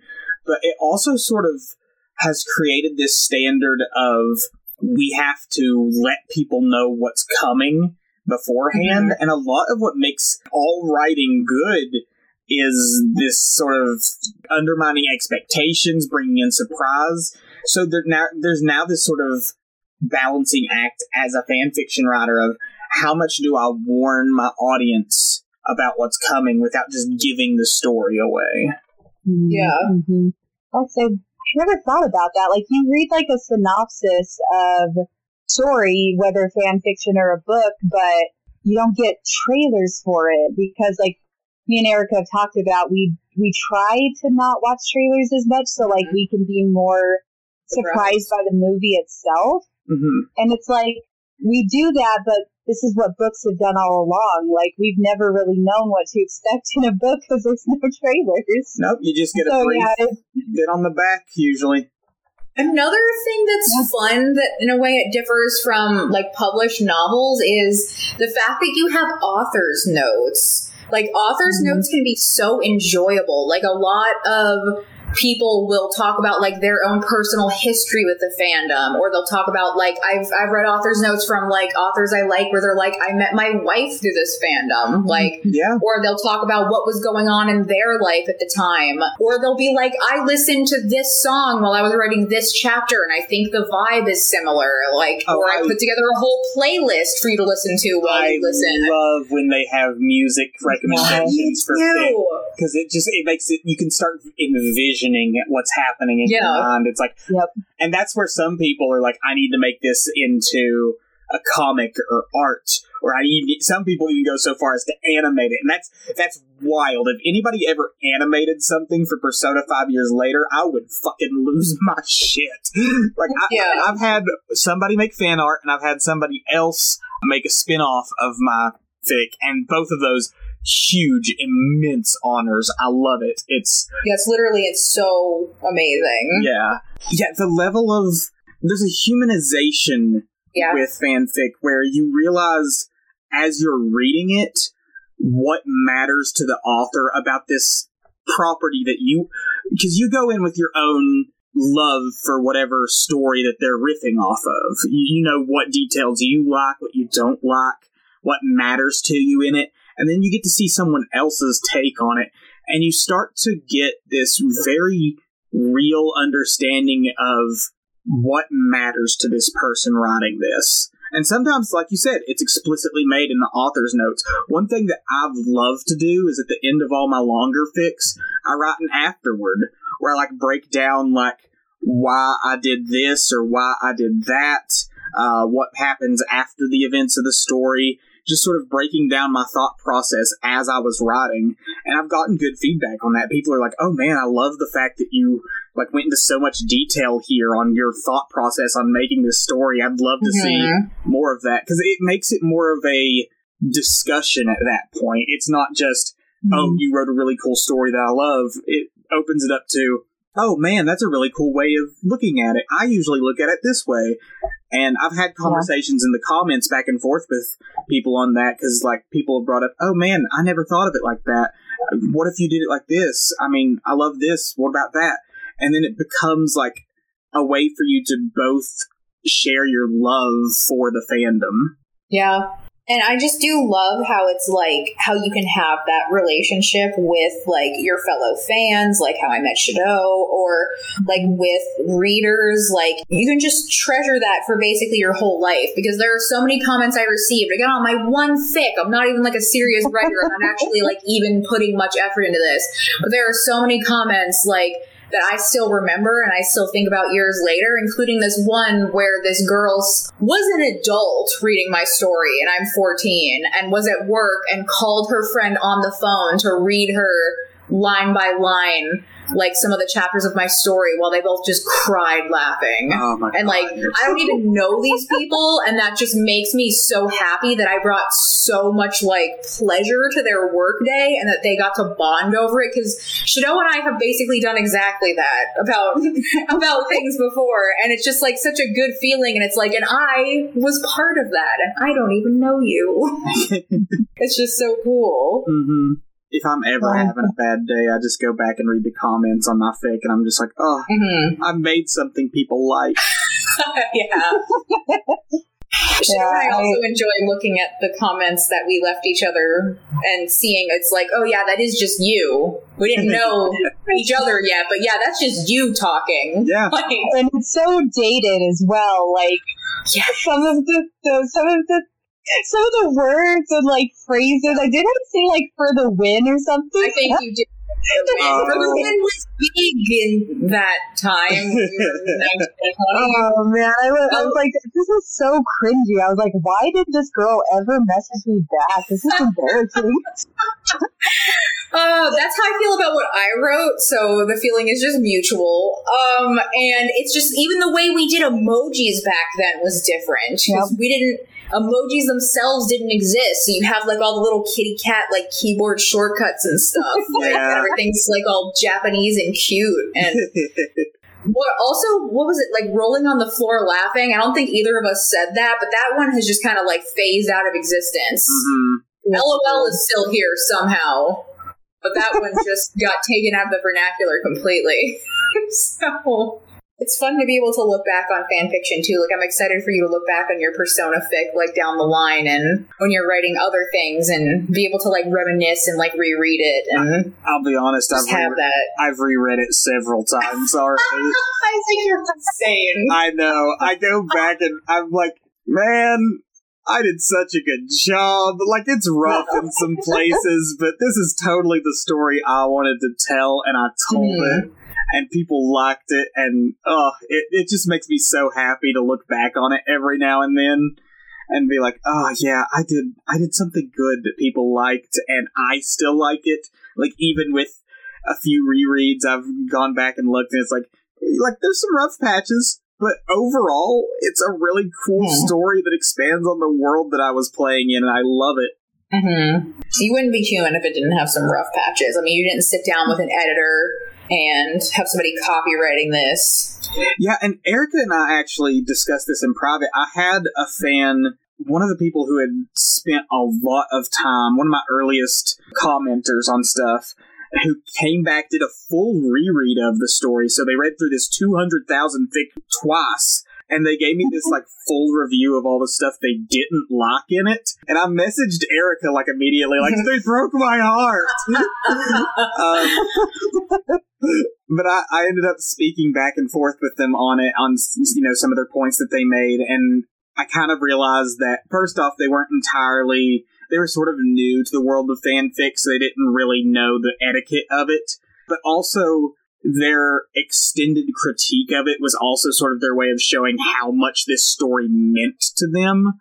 Yeah. So even though a lot of the stuff they said was negative, it was still very much like, okay, the only reason they're being negative is because I made something that mattered so much to them that they have elements they cared about that didn't work for them. I feel like that about, you know, media that I love. Like, I feel like at times I'm like, because I love something so much, I'm just like this, I'm like able to critique the things that I don't like about it. Mm-hmm. But it's just, it's the same. It's like, I love it so much that I can overlook these flaws. I'll mention them, but they're like, maybe, you know, down the line, this thing can be corrected. But yeah, I definitely feel like that is something that a big fan would do, is like, critique the work because of how much they love the idea, and they just want to make it even better. They want to help make it even better. Yeah. Writing can be such a lonely experience. All art creation can, because you're spending huge stretches of time crafting something, hours upon hours of time crafting a story or a piece of art or whatever you're making. But when you put it out there and you start getting feedback on it, it becomes such a communal experience. It goes from being this deeply personal, deeply intimate, internal process into something that is being spread out and shared and reimagined. And I just love that experience. That's not just for fan fiction, that's just any creative project. Yeah, and I think one of the cool things about fan fiction too that you don't get, like you were saying, is that interaction with the author on that content. Like, you can't just message Joanne and expect a response or like anything from her.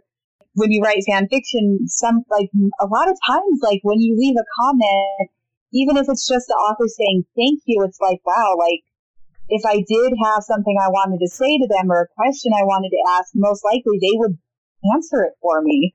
So yeah, I feel like you get a lot more out of the relationship with the author through fan fiction than you do with published work. Yeah, it's just a lot more personal.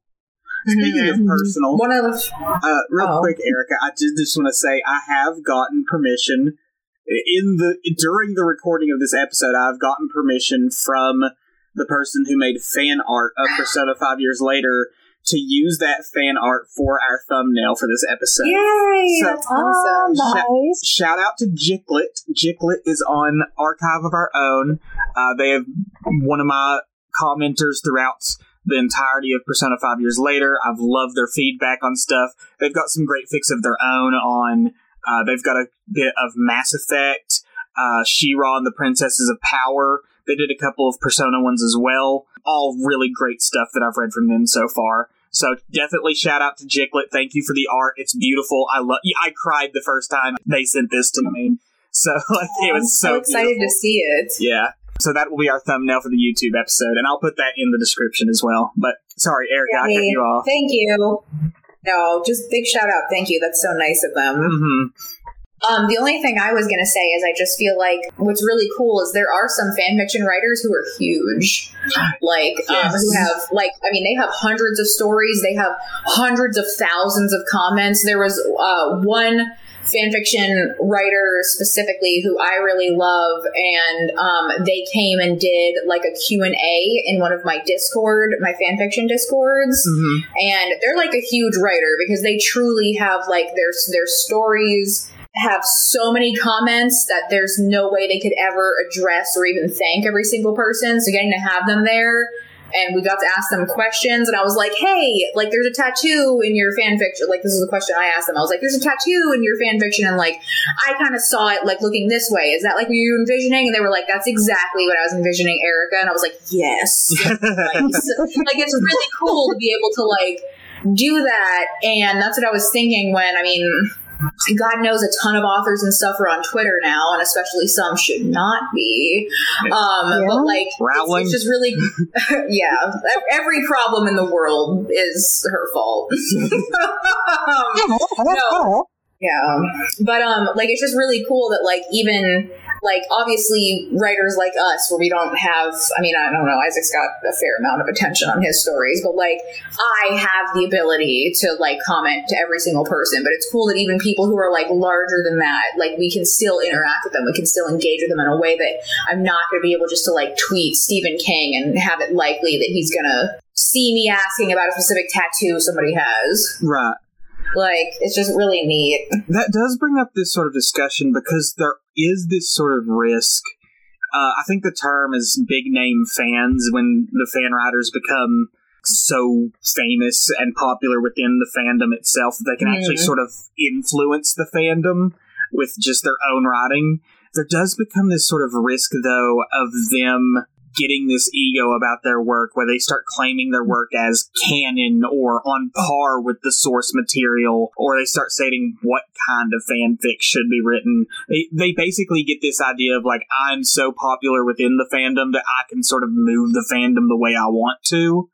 Because there have been instances of that throughout fanfic where there are like these big name fans who get so huge that they sort of start thinking, oh, I've got the real fan, like, what I make is the real fanon, basically, like the fan canon. But it is cool still that even when you do have some people on that level, like, you can still interact with them. Like you said, the fact that you can still just get in touch with this person in the way that you can't with, like, an author or a TV show maker or a movie, like a film director or something. You can actually connect with these people because they're still just fans making fan content. Yep.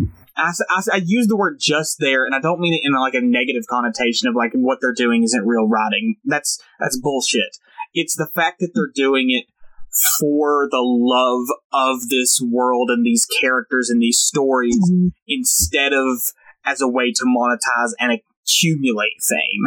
And I think that's where the risk of this sort of big name fan is when we lose sight of why we were making these stories in the first place. It wasn't to gain fame within the fandom. It wasn't to become the biggest fan of all time. It was to share our love of this fandom with other people. And the other thing that's interesting is, like, it's also just a hobby. It's just a group of people who are going to have conflict or who are going to have, like, drama or things like that, because it's a group of people with a common hobby. Yeah. Just giving them a space to express themselves. And it's kind of crazy just to think about. It's like, I've seen it compared where people are like, if you look at it at the most base level, it's like basically the same as a knitting club. You're just all hanging out and all creating something. Yeah. And it's not wrong. At the end of the day, it's just sharing something that you love with others. This is a small tangent. I want to bring up. But the commitment some people have to fanfic. Holy shit. For the longest period of time, the longest piece of fiction in the English language was a fan fiction called The Subspace Emissaries World's Conquest. It was a fan fiction of Super Smash Bros. Brawl. It was 4 million plus words. Longest piece of fiction in the English world. 4 million words this fic was. It has been surpassed. It has been surpassed by The Loud House Revamped, which is a fan fiction of The Loud House that also crosses over with multiple other fandoms. The last time I checked, and this was a while ago, it may be well past this point now, The Loud House Revamped had 16 million words. That's really hard to wrap your head around. And people, I'm sure, like, have read that. And it's like, how long did that take you to... Well, obviously, how long did that take you to write it, and then how long did it take these people to read it? For comparison, the entirety of the Sherlock Holmes canon, the original Sherlock Holmes stories, as written by Conan Arthur Doyle, is 600,000 words. Not even a million. 600,000. That's all of the original Sherlock Holmes. 16 million words. For a fan fiction of The Loud House, a Nickelodeon show about a boy living in a house full of sisters. What do you even talk? Like, what is it even about? Like, what is it? I don't know how you're even saying things and not just, like, reciting the alphabet or, like, reading the phone book or something at that point. Because Shadow knows that I struggled to NaNoWriMo to get to 50,000 words. Sometimes it feels like you're really stretching your limit. Yeah. How did you get that far? How do you still have things to say? How do you just... I cannot hold the muse that long. Like, I love when the muse comes and it comes through, but it leaves eventually. This person, whatever their muse is, which is apparently The Loud House, just, it has not left them.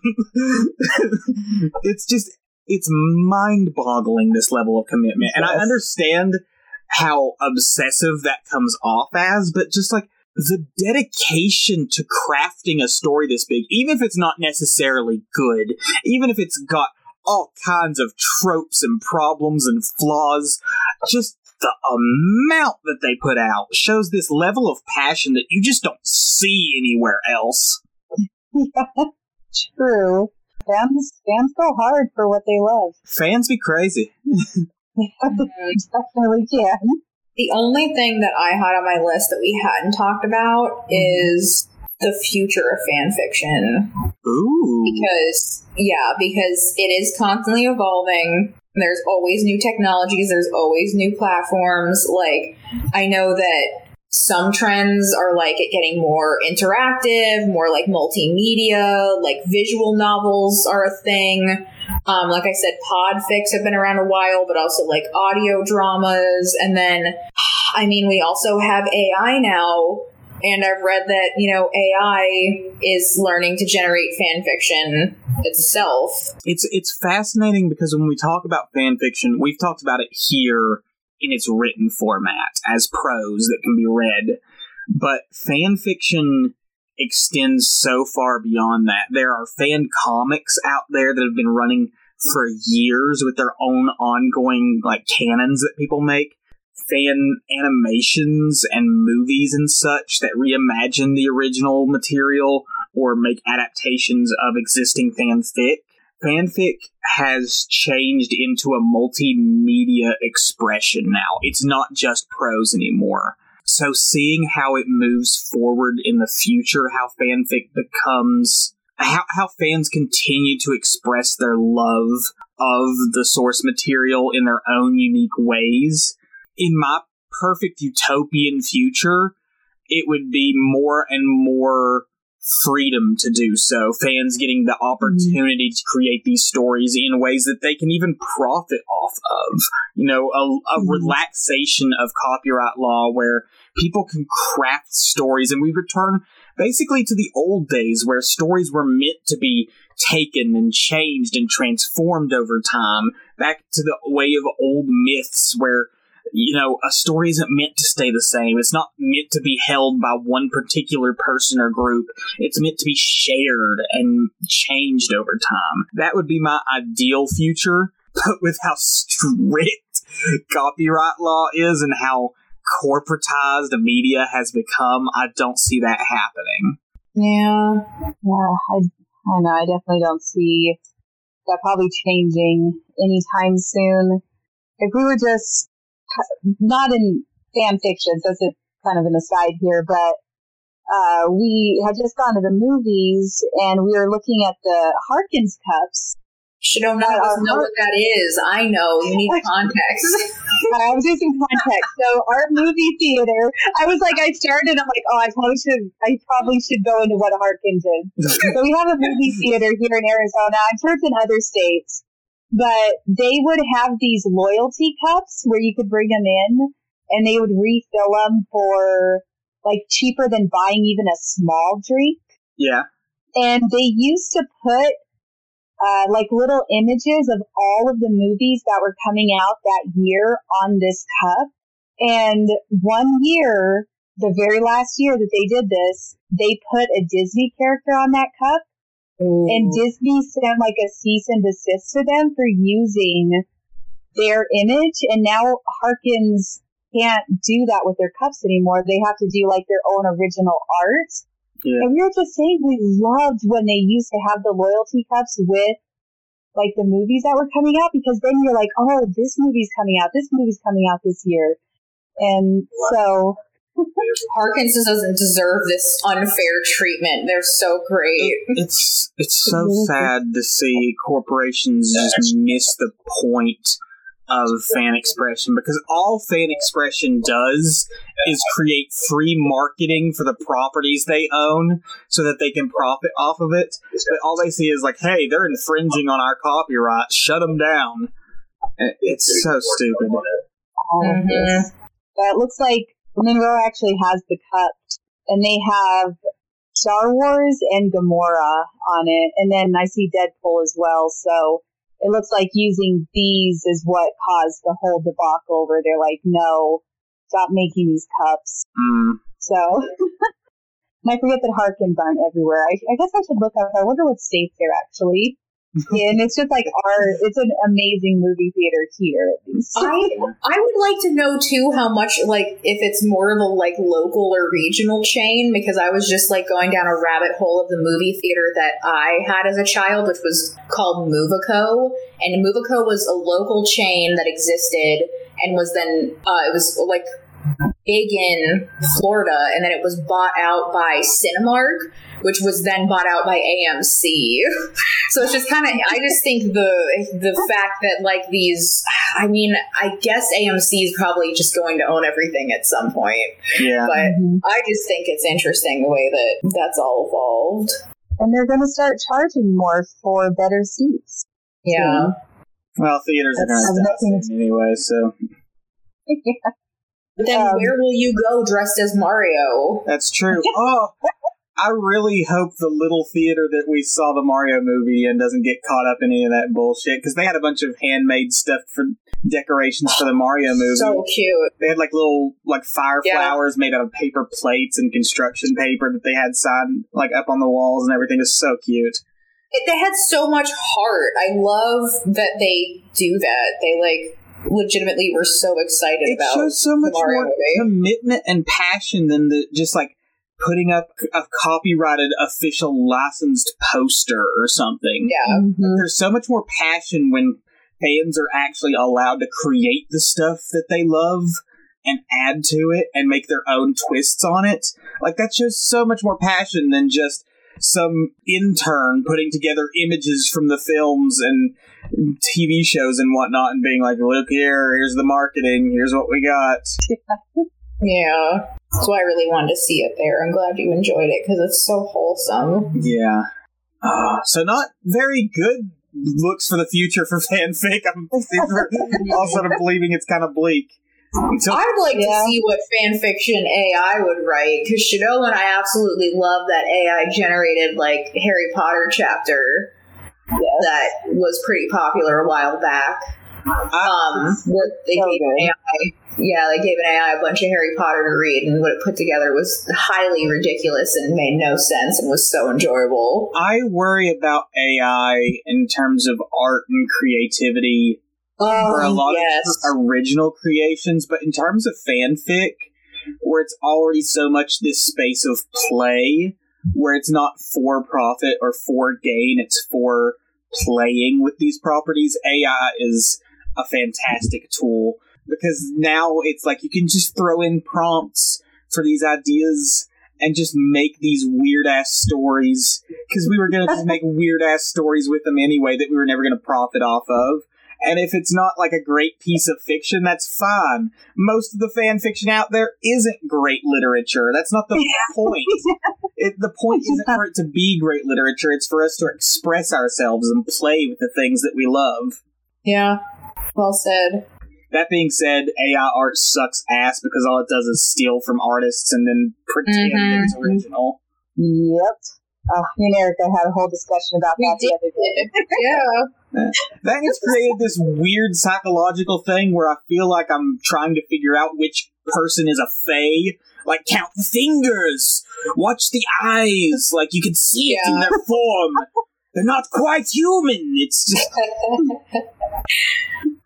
It'll be interesting to see what's ahead, that's for sure. Mm-hmm. Yeah. Any other big points on fanfiction before we sort of wrap up here? No, and I didn't even have the forethought to think of any recs or anything like you smart guys maybe did. If we've discussed everything, I do. Yeah, like I said, I do have a couple recs that I could give. Absolutely. Some of my favorite stories. I wrote down the title and the author so they'd be a little bit easier to find. Mm-hmm. One of my absolute favorite Spurk stories. It's Veritas by The Problematic. Yes, it's so good. Me and Erica both read this one. It's just so well written. It's nice and long, and it's a slow burn. So it does take a little bit of time before any Spurk stuff happens. That one is super good. And then I tried to do a couple too. It's amazing. Yeah, it's definitely really. I don't know if it's on AO3, I was looking, most of the stuff I save is on fanfiction.net, so this is on there. It could possibly be on AO3 as well. Mm-hmm. I have a John Locke fic that I absolutely love called The Heart in the Hole by Verity Burns. She was one of those authors that we just discussed where she has like it's not a playlist, but the song that she listened to a lot while writing this, but it was a slowed down version of Crazy by Gnarls Barkley. I swear the other version, the guy's name's like Jake something, but Jake Owens maybe. But she actually also did a audio this story, so you can read it or you can download her narrating her own story, and she includes the music in it. Oh, that's awesome. So I really like this story because you can read it any way you want. Mm-hmm. And then because we talked about how the first fic I ever stumbled upon was Yu-Gi-Oh! I actually have a rec for that. And it's Catnip Dreams by Kamiyashi. And this one is pride shipping, so it's Seto Kaiba and Yami-Yuki, or Pharaoh Atem, however you prefer to call him. So yeah, those are my 3 recs that I had. Awesome. I already mentioned if you're looking for some information about the history of fanfic and the way it's sort of changed, and Jameson's why fanfiction is taking over the world, actual fanfic recommendations, a huge influence on Mass Affection when I was writing it was Wings of Fire by, and I'm sure I'm going to get this name right because the internet handles are weird, Bahoogasmith on fanfiction.net. Wings of Fire is what it was called. It was a Shepard Tally fic, all set in like the end of like Mass Effect 3, like basically a retcon where Shepard lives, just like Mass Affection was. Because basically, I feel like all of the Mass Effect fics were like, hey, we didn't like the ending. What if Shepard lived? Let's give them a happily ever after. Like, that feels like what all the Mass Effect fiction was. But that's a really good one. Really great interactions between Shepard and Tally there. Like, they really understand the character of Tally, especially. I mentioned Jiklet earlier. I'm going to shout out one of their particular fics. My personal favorite from them is called Branching Paths. What I really love with fanfics are ones that take particular moments from these series and expand them into something more that like digs a little deeper into characters and whatnot. And this one does a great job of digging into 2 characters in particular in a way that can be read as romantic or maybe just very personal, platonic, like 2 people really learning more about each other.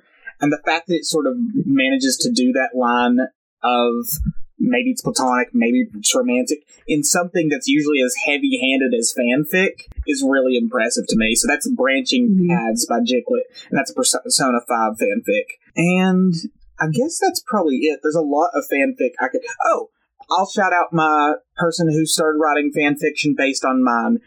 Pure Fiction wrote a fic called Persona Unity that's still ongoing. As of now, it's at 68,000 words. Way to go, Pure Fiction. They basically continued the story as if it were a sequel to the games, because each game in the Persona franchise like follows an entirely new cast, and they're basically like, hey, that last story, I'm treating it as if it was a game canon, and now we're moving on to the next one. And that's like really cool that they just added all of my elements into the larger game canon. Awesome. I was going to say to Erica, I don't know if you have the name or author of this, but this was a fic that you recommended to me that I would say that we could recommend. It's the Dreary fic where I think it's Draco gets like the moving tattoo. And this is set like after the war. Oh, nice. Okay. Yes. Is this familiar? It is, yeah. So that is his arm is scarred also, right? Because I believe so, yes. Yeah. God, that one's so good. That one is called All Our Secrets Laid Bare. Yes, that's the one. Fire the Sound. And Fire the Sound is like a really talented writer who has like almost 50 Harry Potter fan fictions of like lots of different pairings. So I would recommend them just in general. Yeah, it's tip top. And now 150,000 words, that story. Now that we're at the end, I'm going to plug myself. If you want to read any of my stuff, for it, yes. If you want to read any of my stuff, I am Fantastic Fanatic on Archive of Our Own. The big one that I've done was Persona 5 Years Later. I'm really deep into the Persona franchise. I've tried moving away from it and writing, more original work or even into other fandoms, but good lord, this muse has got its grip on me. I've written a couple other smaller fics, all of them taking place in this sort of fan universe that I've created that's sort of a continuation of the story. And, it's still ongoing, and I've got this big plan lined up that could take me another 5 years to finish if I don't keep my ass in gear. But, I love writing it. I love getting feedback. So if you're interested, if you're a fan of Persona, specifically 5, but I'm digging into the entire franchise at this point, give it a look, give it a read. I'm really proud of Persona 5 Years Later. I'm really proud of pretty much everything I've put up. There's some stuff that I know is rough, but I love doing this, and I love getting to share this stuff with people. You should be proud of it, because it's a labor of love, and people really enjoy, people who have played the Persona games and who are not me. I like hearing about it, and I don't even understand. You have been incredibly supportive, and I appreciate it, and it breaks my heart that you'll never read this story. And it's fine. Oh, my God. We didn't even touch on this. Mm-hmm. I have written smut, and that is such a weird experience. Oh, we didn't talk about you doing that. That's true. It's one thing to read smut. Mm-hmm. It's one thing to read even fanfiction smut, but to write it, to take these pre-established characters, which in most contexts are usually not very sexualized, or if they are sexualized, it's in a way that can steal appeal to general audiences, and just go full on explicit with them is such a wild. It's so wild. I did it in Mass Affection, and it took me. I have more trouble writing a sex scene than anything else, because you have to work so hard to make the scene actually function and not be complete garbage. It is so much harder to gain investment in a sex scene, because if you do it bad, you look at it and you're like, oof, that's bad. The worst part is anytime I write a sex scene, I sit down and I have 50 tabs open of okay, what is sex like? I have to remind myself, I've done this, but I need the specific. How do I put the experience into writing in a way? How do you make that experience into words? It's so weird of an experience to try and craft that story. I've done it a few times. In Persona, I've got now 3 different chapters of it, and I like all of them. They all do some interesting things with sexual exploration in ways that I feel are both hot and sort of, fun for the characters. But it's weird to get into that mind space of I'm gonna make something horny. That is such a I don't even know if I would necessarily say I like it. It's just I do enjoy it, or I wouldn't have kept doing it. But it's such a weird headspace to be in as a writer. And you really have to set the tone correctly. Yes. Yes, I didn't get to any of that in my actual published stories. I think they were all definitely low rated, so I never wrote that for anyone to read, but I have wrote it, just never published it. Yeah. So it's a little more scary when you're actually putting it out there for other people to review. It certainly takes a level of boldness to put it out there, and there was a long period of hesitation where I'm I can't do this, and then I finally, Erica was loving Mass Affection. I'm fuck it. Yeah. And people liked it. Like, I stopped Mass Affection because I couldn't keep going with the story. Like, it had a genuine following, and I feel bad for dropping it, but that's just how fan fiction works. People drop fan fiction. It is. You gave them the most important thing that they wanted. I gave them the sex scene. So. Yeah. It's just really funny because I've done this like in books and stuff that I've written, and there was a part in my most recent book that I wrote where two of my characters had to be sexting each other, and I'm just like, this is so weird to have to do. Like, they need to do it and they want to do it, but I have to help them. Like, I'm not making them do it, they're doing it, but I have to help them because they can't do it themselves. You as author occupy this weird headspace between, I have to craft something in the way that I'm thinking on technical levels, but at the same time I have to be invested enough emotionally to actually tell if what I'm writing is saucy or not. Because, like... Unbelievable. Yeah, because, like, if you get too technical with it, then you step back and you're like, oh, this isn't human. Like, this isn't human at all. But if you get too invested into it, you're like, I feel kind of gross putting this down for other people to look at. But yeah, that's just a weird little last tidbit I wanted to throw in there. Having written smut for fanfic, it's a unique experience. I will say, definitely a great exercise if you are looking for practice in learning to do physical description of any kind. Because all of the different ways that you have to talk about sex, you have to find ways to vary it up where it's not just the same old thing over and over and over, and also meet a certain tone.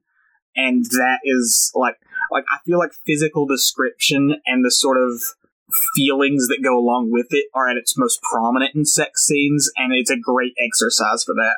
I think it is. Like, I remember reading this story this one time, and the author had an author's note, and they were like saying, like, there's a description in the story, and it was a Harry Potter fan fiction, of course, because it's me.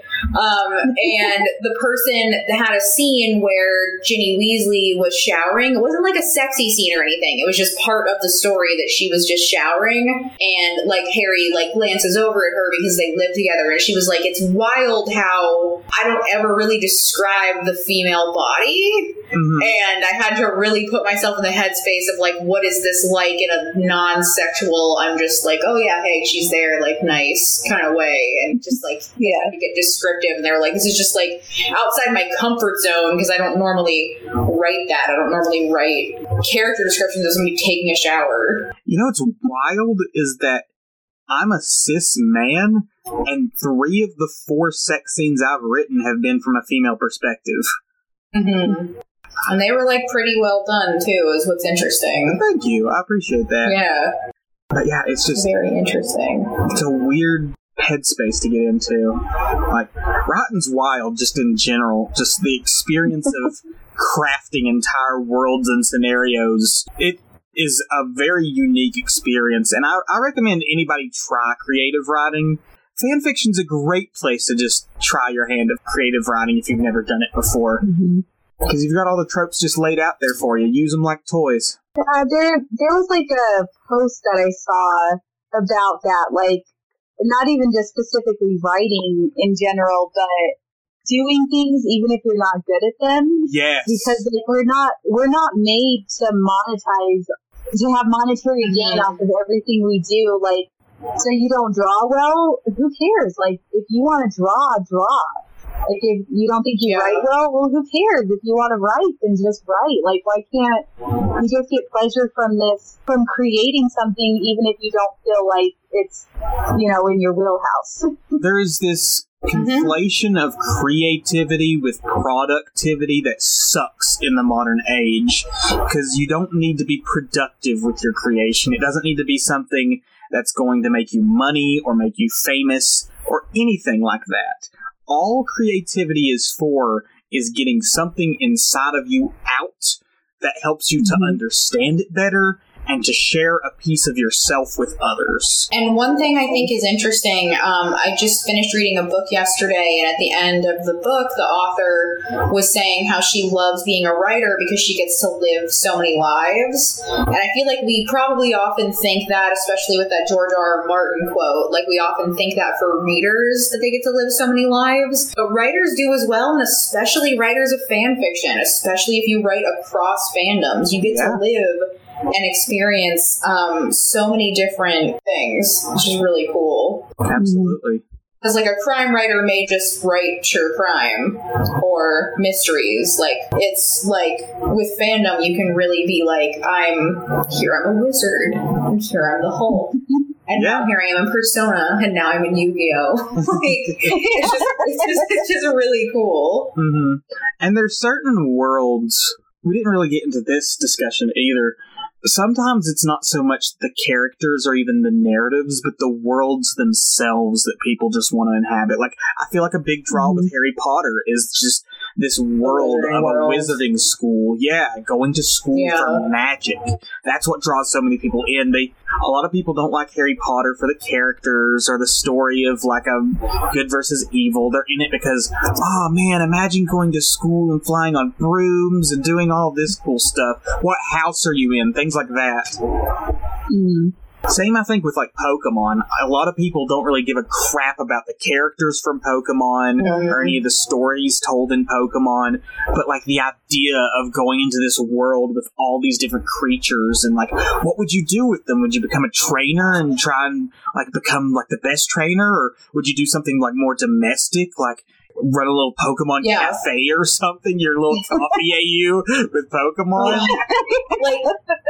To live in a society where it's like socially acceptable and legal that like on your 10th birthday you just set out alone and survive off dog fighting. So crazy. Yeah, all these crazy different worlds that people have made up. People just want to inhabit them for a while, and that's what fan fiction lets you do. It lets you inhabit those worlds and explore corners that you don't get to in the canon. Mm-hmm. I feel like I'm going to have a million more points come up as I try and go to sleep tonight. But, like, at the moment, I'm starting to feel tapped out on the discussion. Do you all have any final thoughts that you want to throw out there? No, I don't think so. Just that it was a real pleasure to talk with you guys about this. It was really fun. I was really looking forward to it, and I really loved getting a refresher for some of the stuff I knew for you, Isaac, some of the stuff I knew for you, Shadow, but like combining all of our things together and talking about the impact and the breadth of fan fiction are just really fun. Not everybody gets fan fiction, and I just think it's really cool. Yeah, and it's just I think me and Erica will talk about this, maybe even past our deaths as ghosts or whatever, about how without fan fiction, I highly doubt we would have ever crossed paths. And so it's just so near and dear to my heart because without fan fiction, I wouldn't have met Erica. I wouldn't have met you, Isaac. And it's just, I just really appreciate it for everything that it is, but the fact that, I made one of my best friends off of fan fiction, so it's very, very dear to me. It lets people connect, and that's a beautiful thing, no matter what form it takes. Thank you both so much for joining me for this episode. I've had a great time discussing this with you. And thank you, lovely listeners, for joining us. If you enjoyed the episode, share it with your friends, drop a like or a rating. You can follow us on Instagram and Twitter. We barely use them for anything but to advertise the show. But if you want to follow us, we're at Tongue and Geek, all one word. Thank you for listening, and remember, don't throw your baby in the trash.